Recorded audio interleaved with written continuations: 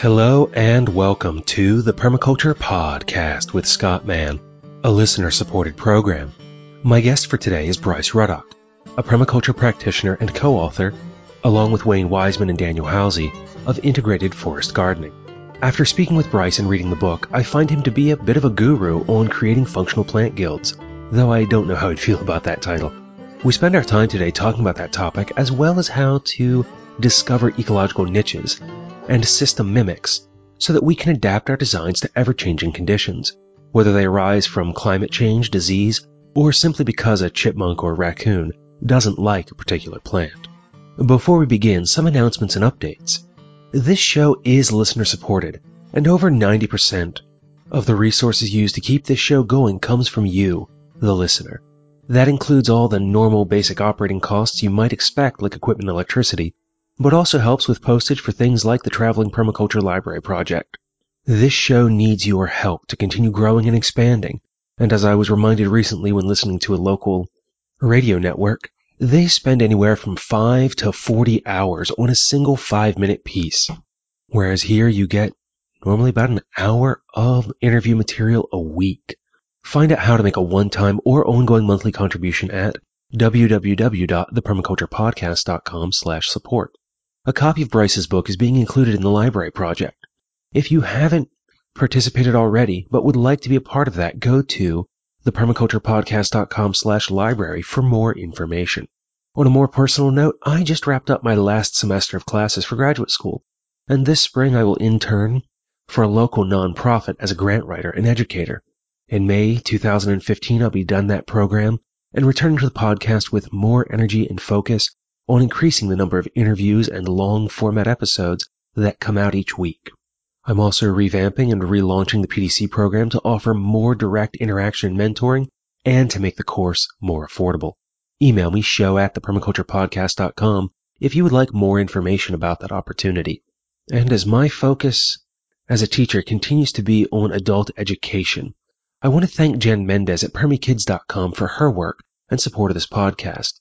Her interest is in teaching permaculture to children, and two ways she does that are through her education design course and Edge Alliances to help parents and other educators understand how to integrate the ideas of permaculture into their regular teaching practices.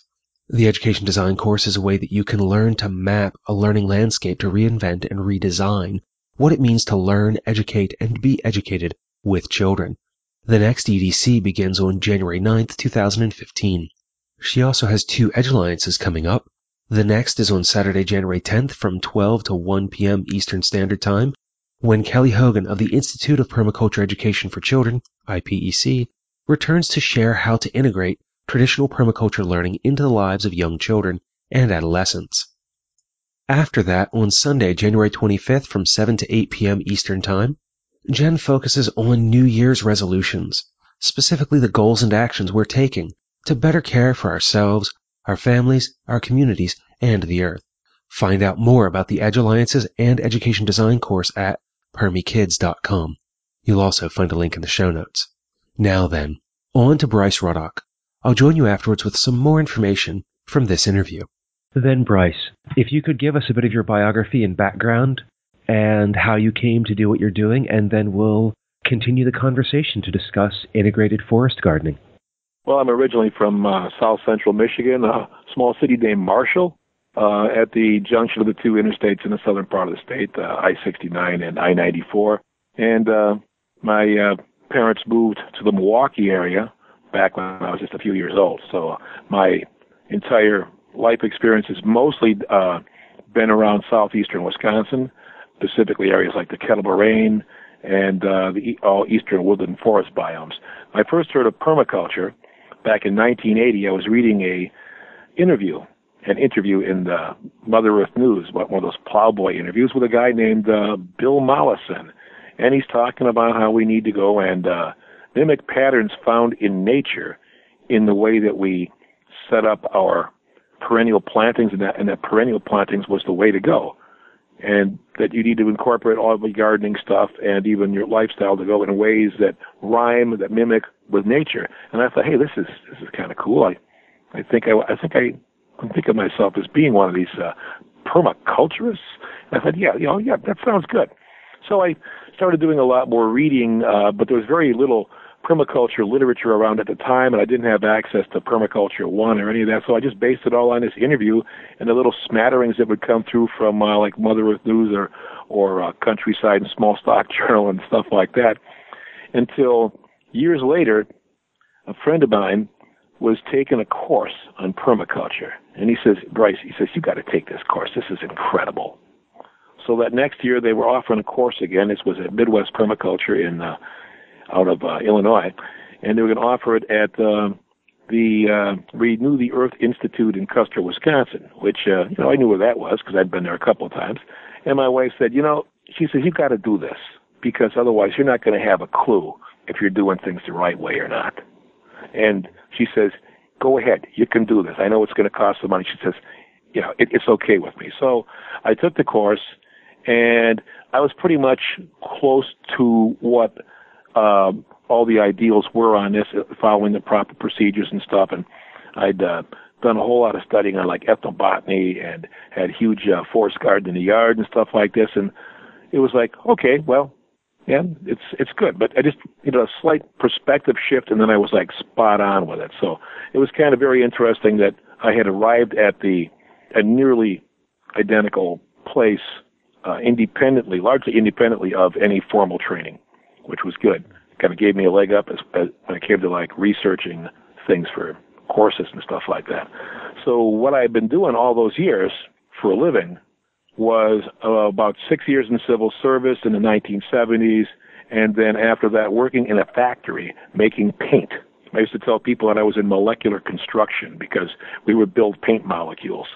So it kind of sounded cool that way, but it was dangerous work in that you're working with a lot of toxic chemicals. So that I was fortunate enough to be able to retire from that job 3 years ago and devote the remainder of my time to working with permaculture and specifically permaculture education for people. And I'd taken a course in 2010 to become a permaculture teacher.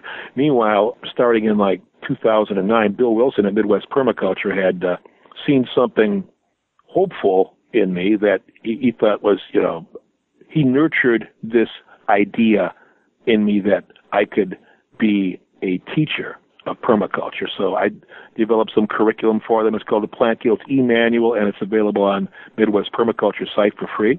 And I did some trainings for them, especially their Plant Guilds training via Skype calls and such. And, it worked good. It gave me a lot more confidence in dealing with people one-on-one and in groups as far as doing presentations. And so that's pretty much where I came now, where I'm at today.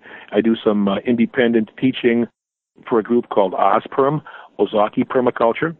And this is the second training that they've done, and they have done wonderful things in the Ozaki and Washington County areas north of the Milwaukee area, where they are setting up a permaculture collective, do projects up here, apple rootstock and scion grafting of varieties that they found growing on an old horse farm, all seedlings. And so they can name these varieties and spread these varieties around the ones that they felt were useful that they evaluated last fall.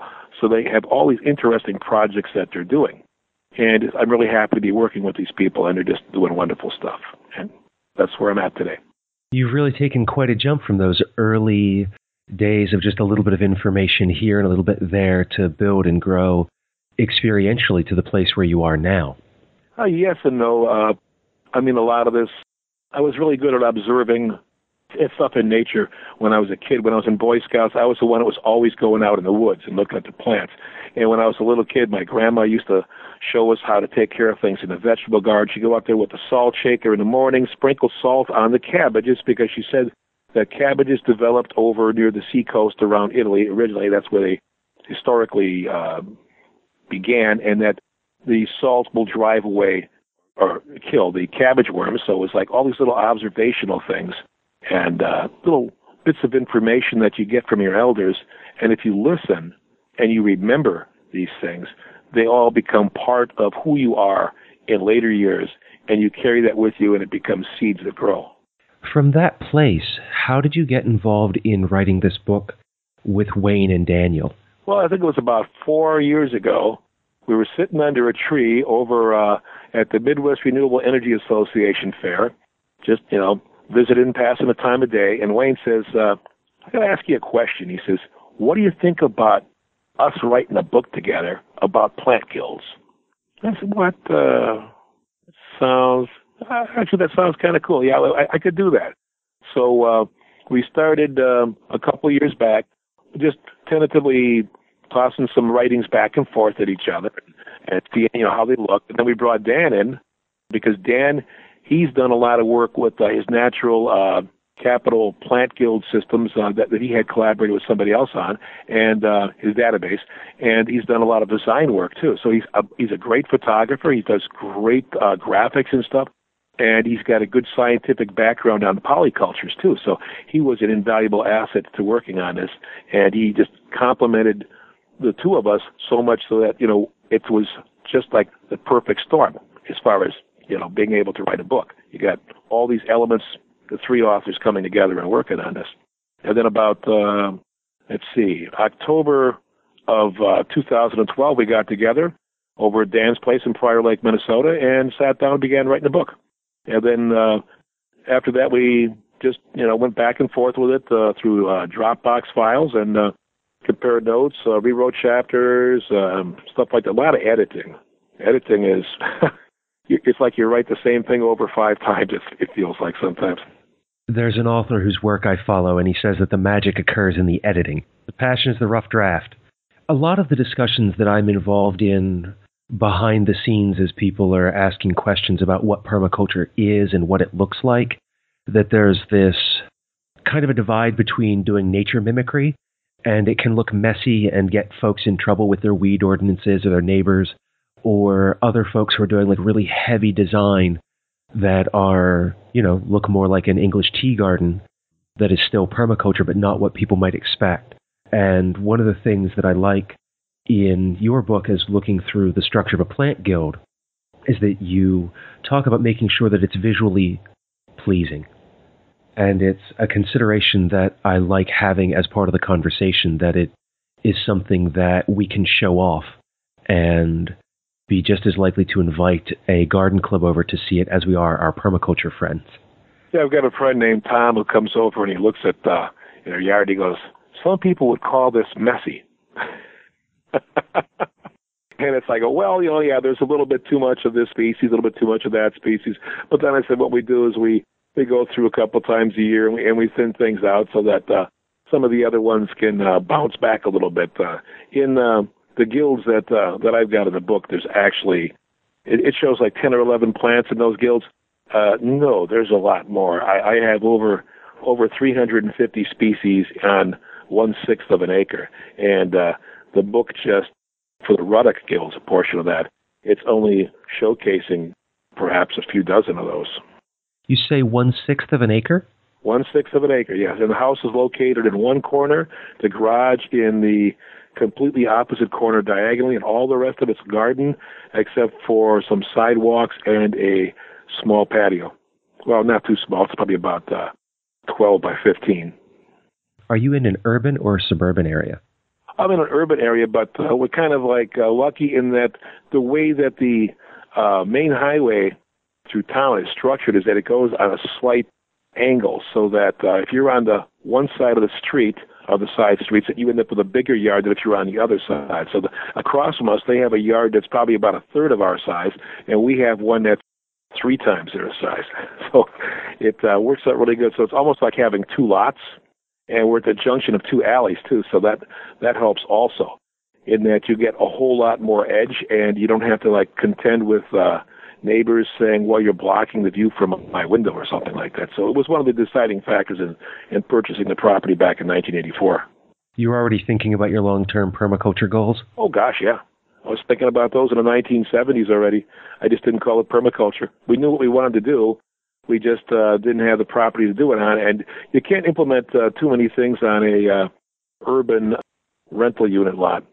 One of the interests as humanity becomes more and more urban is in urban permaculture. And I have some friends who are also doing work in suburban permaculture, especially with a lot of the suburban sprawl that continues to occur here in the U.S. What have been some of the challenges and benefits of working in that environment on your sixth of an acre?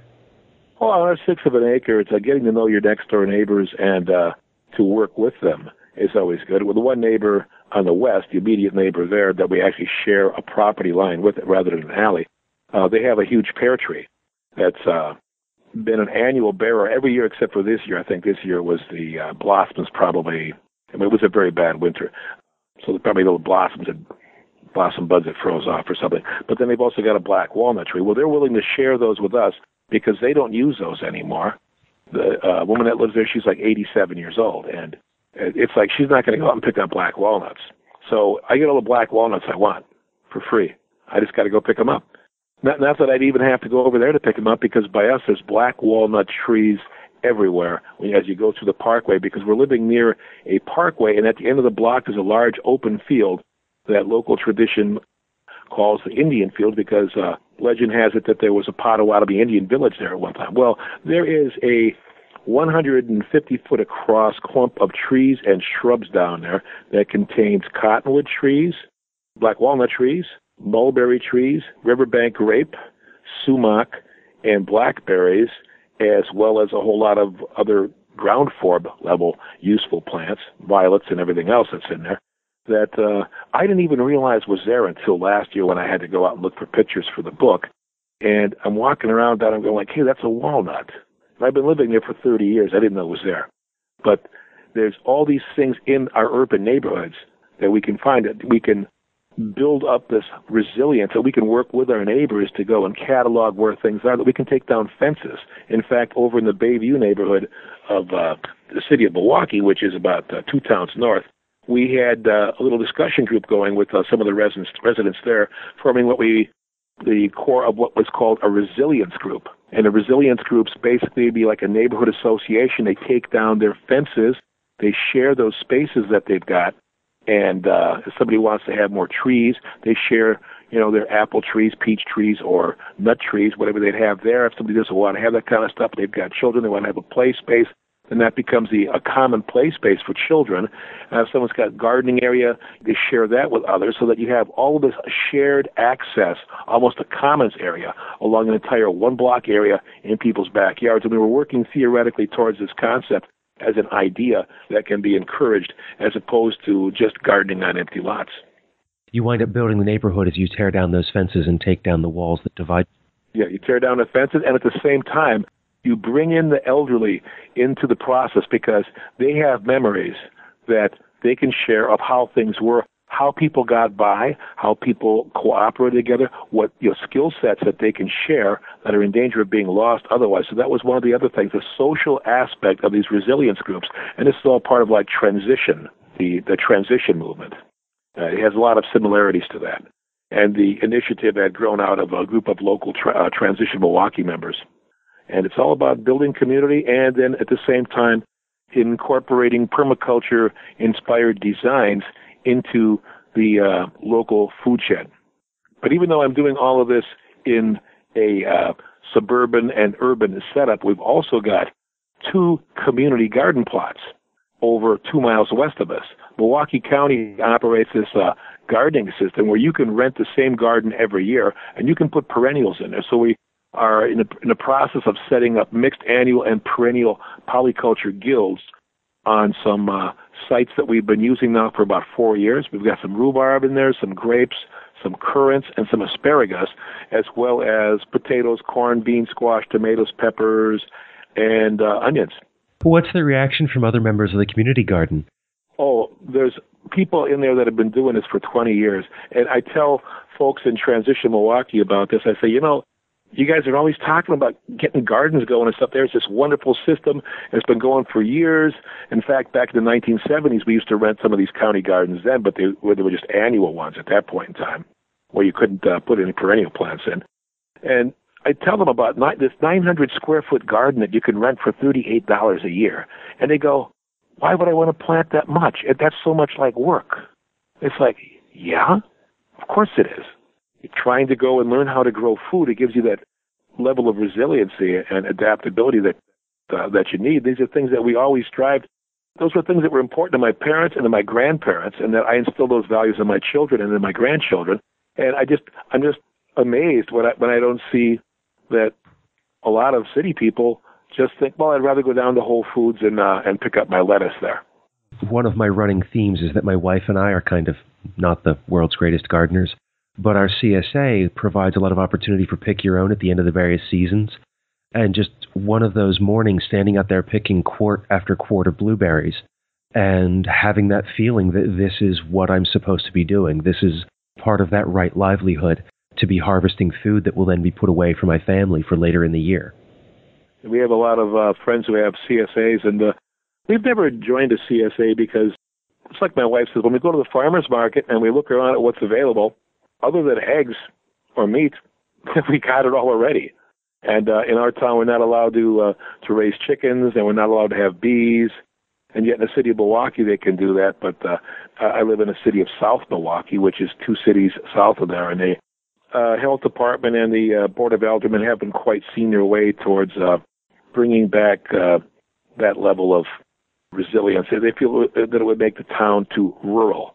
That's an odd distinction. Yeah, I know. It's like when you go and you listen to the arguments at common council meetings, and people say, if I wanted to live next to a place where they raise pigs, I'd be out in the country.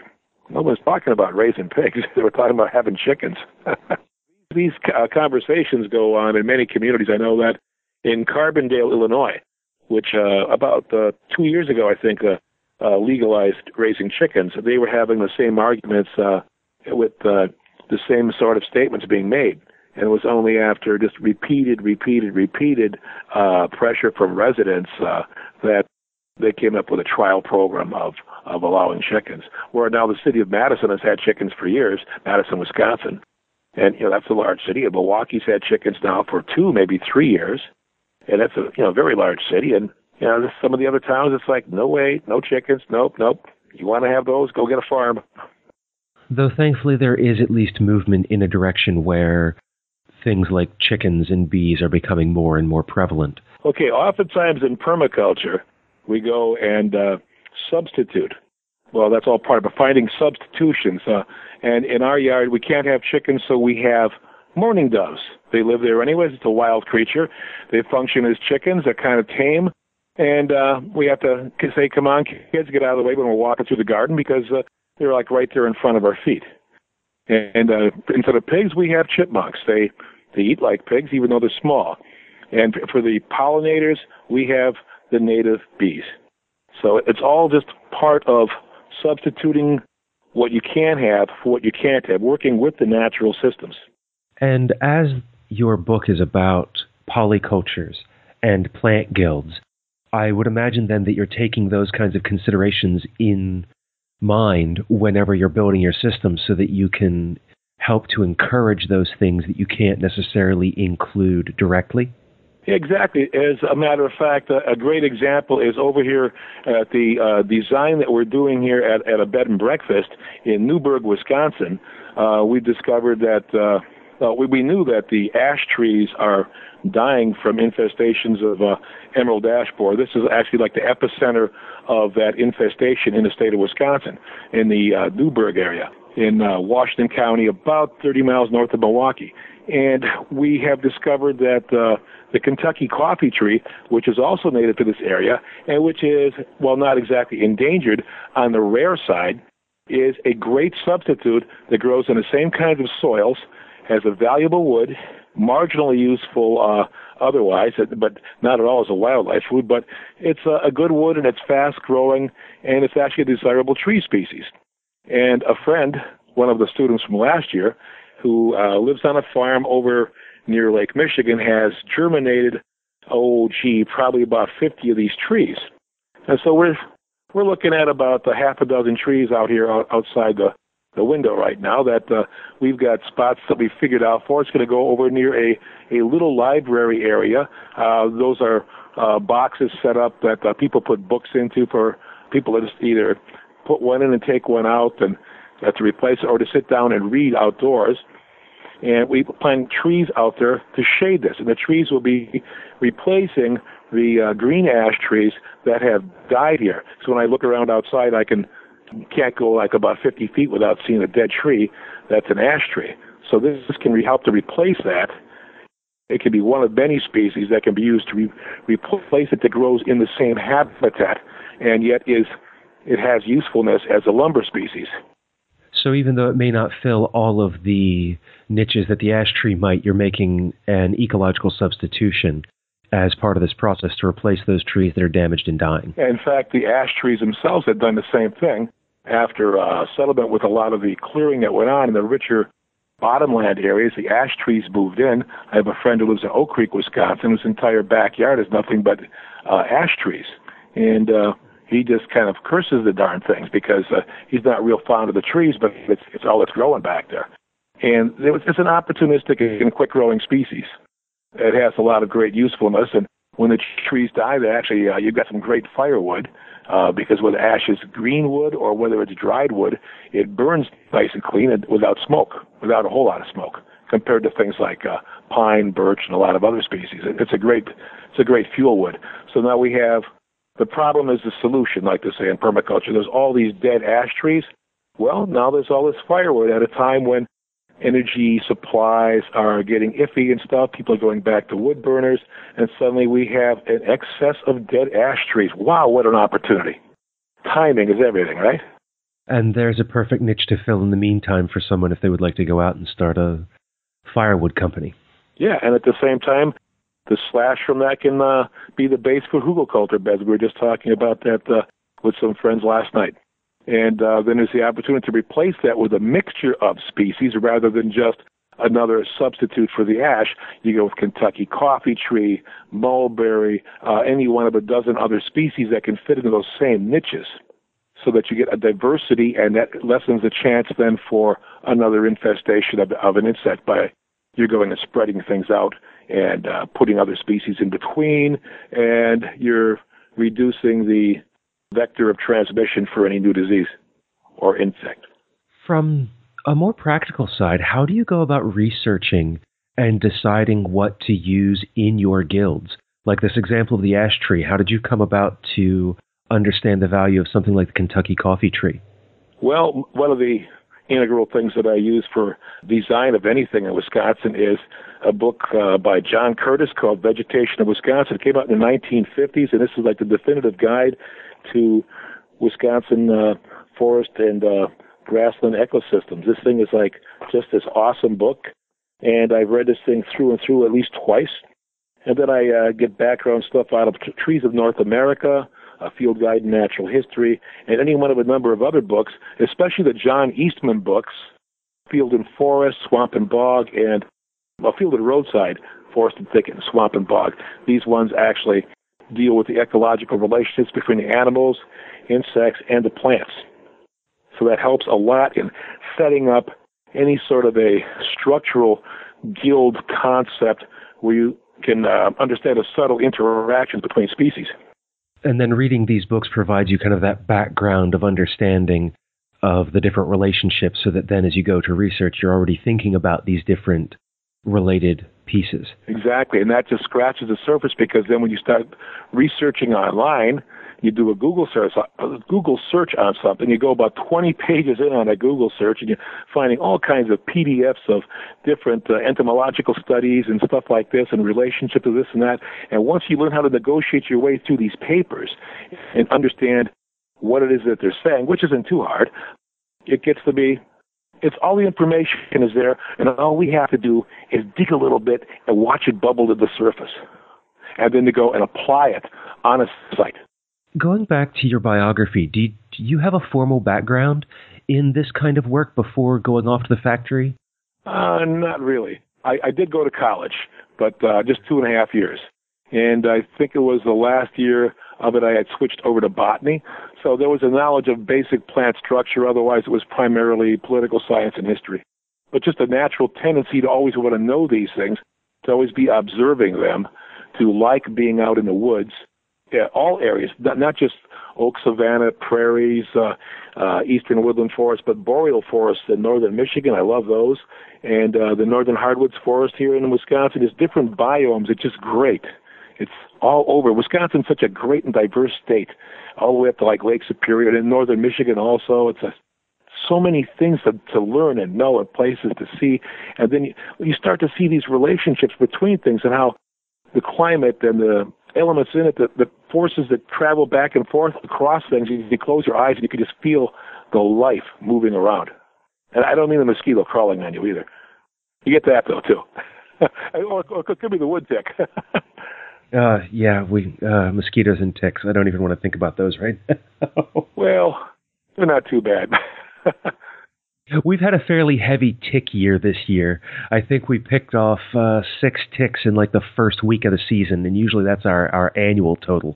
For me, that would be a big year. I mean, I went for years without any ticks at all. And then a couple of years ago, I had like 3 or 4 in a year. It was like, whoa, what's going on here? All of a sudden, like, they want my blood. And then last year, nothing. With your reference to the different ecological niches in the books that you use to find information on that, does Wisconsin have a natural heritage program?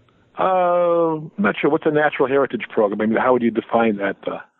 It's a formal, here at least in Pennsylvania, it's a formal program where they document the different native floras and fauna. And oh, yes, we have a lot of that. I mean, the State Historical Society, the DNR, you go online and you just type in data searches for these things, and you can find entire lists of everything from so-called invasive plants to native species, everything. And it's all there along with its ecological background of it.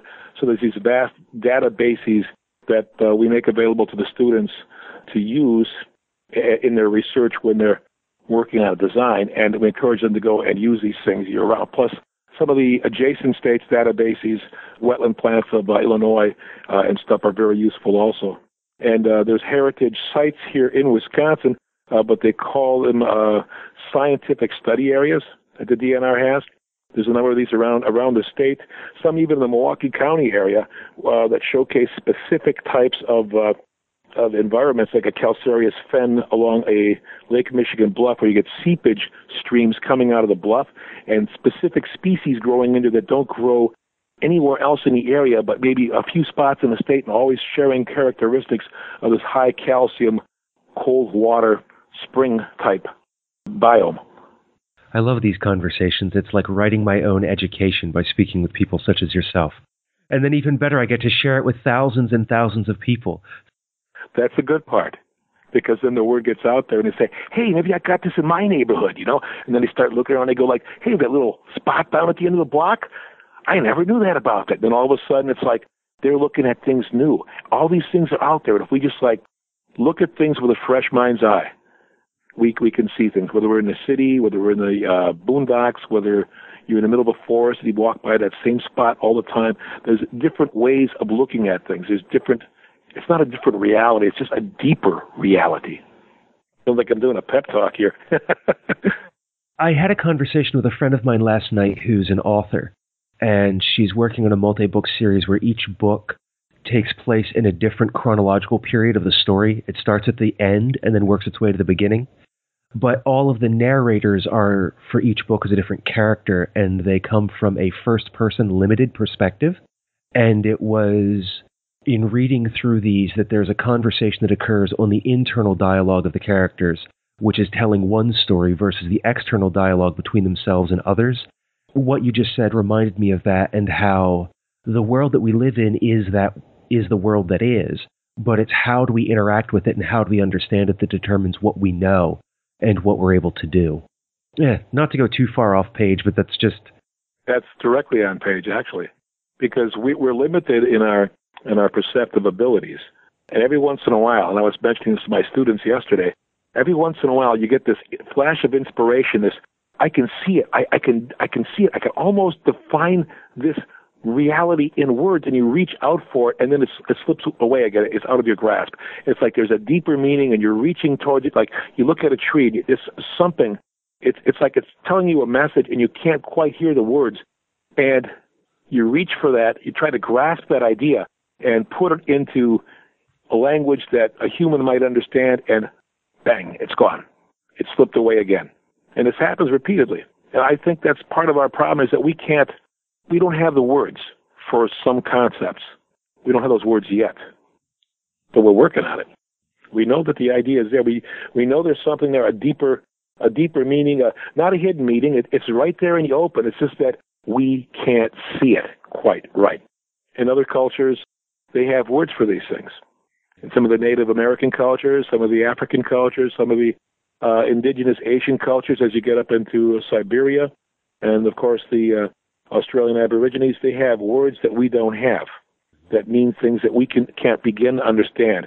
You translate it, and it looks silly to us, but to them it has deeper meaning, like the many Inuit words for snow. They have, I don't know, 63 words or something for snow, and we have snow, sleet, ice, hail. That's it. I think about my childhood growing up that there were originally only 3 types of matter: gases, solids, and liquids, and then later, plasmas were added, and now I hear more and more research about so many different forms, and then within the scientific literature, the different types of ice that there are, depending on pressure and temperature and the way that it forms. Yeah, especially the temperature thing. You start using that Rankine scale, and you get down to like those really low temperatures, and it's like, whoa. You mean there's something more icy than ice? I love the limitations of being a human and all the things that I get to learn, and how every day can be this wonderful experience of experiencing the world in a new way. And, being a parent and experiencing the world through the eyes of my children, but then approaching the world with a sense of wonder and being able to see the world through the eyes of my own inner child and the way that changes that observation and interaction. We've gone through so many things and only barely touched on the content of the book. Yeah, I just opened up the book and put it in front of myself right now, too. One of the things I really liked that I found for this book was this concept that came out of Iowa, a comprehensive integrated agroforestry. This is like taking plant guilds, putting them into a system similar to Mark Shepard's system, and they're growing a canopy single species on 1/10 of an acre block. But beneath that, they're growing all these other species that might be useful, things like comfrey, things like golden seal, things like ginseng, things like currants. But then on the adjacent blocks, they're not growing the same species. So they don't have any contiguous same species blocks. What they have is a different block there. And so a couple blocks later, that first species of tree then repeats again, so that there's very little vector for disease transmission, insect transmission, any predator type thing at all, setting up different relationships and all. And they found that these 1/10 of an acre blocks is the optimum size that they found for enhancing production of the crop, while at the same time minimizing damage from predators. And of course, they've got all these multiple layers in the forest, and then they're all separated by alleys. So they do alley cropping, they do agroforestry. They could, if they wanted to, even run some stock through the silvopasture, the areas between, and even silvopasture some of these blocks if they were raising animals, which they're not doing it at this site, which is Redfern Farm in Iowa. But it's been going for about 10 years now, I guess, with some fairly decent results. I see that they do farm tours all the time, and it's just a fascinating concept, applying some of these same principles, agroforestry principles that have a great similarity to permaculture, and doing this in a multi-storied type setting, a lot of diversity. It's just, I was struck by that as it being just fantastic.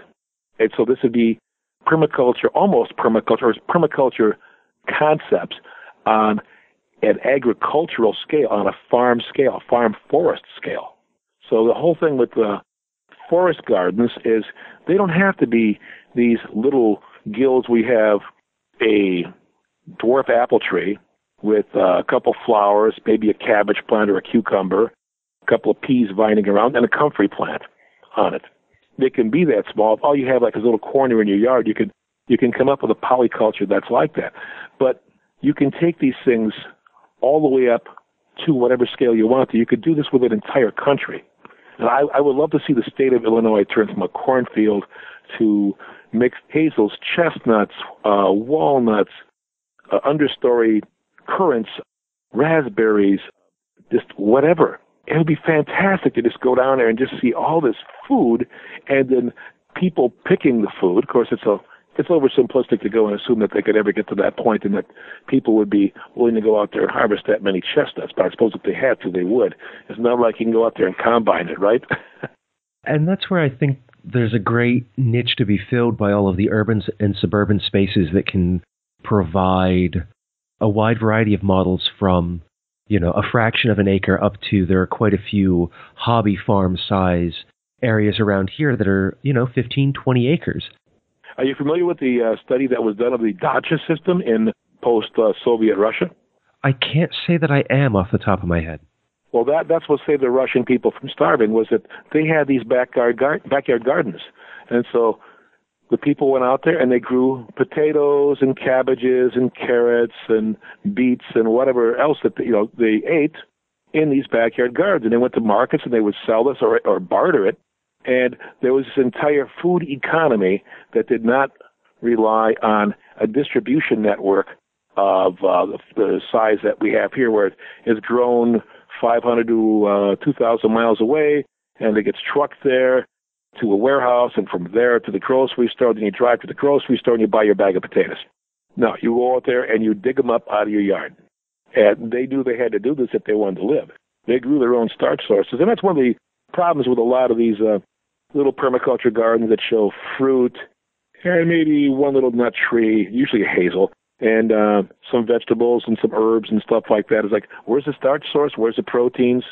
And so we need to bring in annuals into our polycultures also for starch sources, because it's going to take a while to get those chestnut trees big enough. So you have to have a place where you can grow potatoes. You have to be willing to follow the lead of the American Indians who lived on this continent, or the Native Americans lived on this continent for thousands of years and grew corn, beans, and squash as their primary source of food, and then supplemented that with game, wild herbs, and other useful plants. And that's a guild system, the Corn, Bean, Squash Three Sisters Guild, and you can add other items into that same guild: amaranth, sunflowers, crimson clover as a ground cover, Cleome cerulata, which they grow out in the Southwest. They use the seeds of that. And it's another ground cover that can grow into a cornfield. So, and we're not talking rows, we're talking like hill cropping with little areas in between where you plant your squash, and the squash then cover the ground. The beans grow up the corn, and all these different types of beans, all the diversity that was there in varieties and corn for different uses in different climates.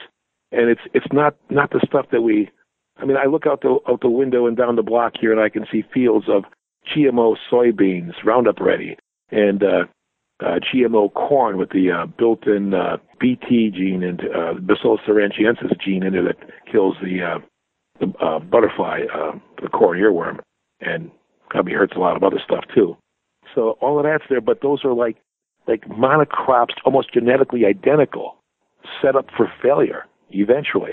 Whereas this diversity, this tradition of diversity that we've got even for annual crops that can be integrated into a field system where you've got black walnuts or Kentucky coffee tree, which is another nitrogen fixer, by the way, and pecans, hickories. It's like, wow, we can do these things, but we don't. And I've been doing Three Sisters Guild since the early 1970s. It's like, to me, that's a second nature. Corn, beans, squash, what's so hard?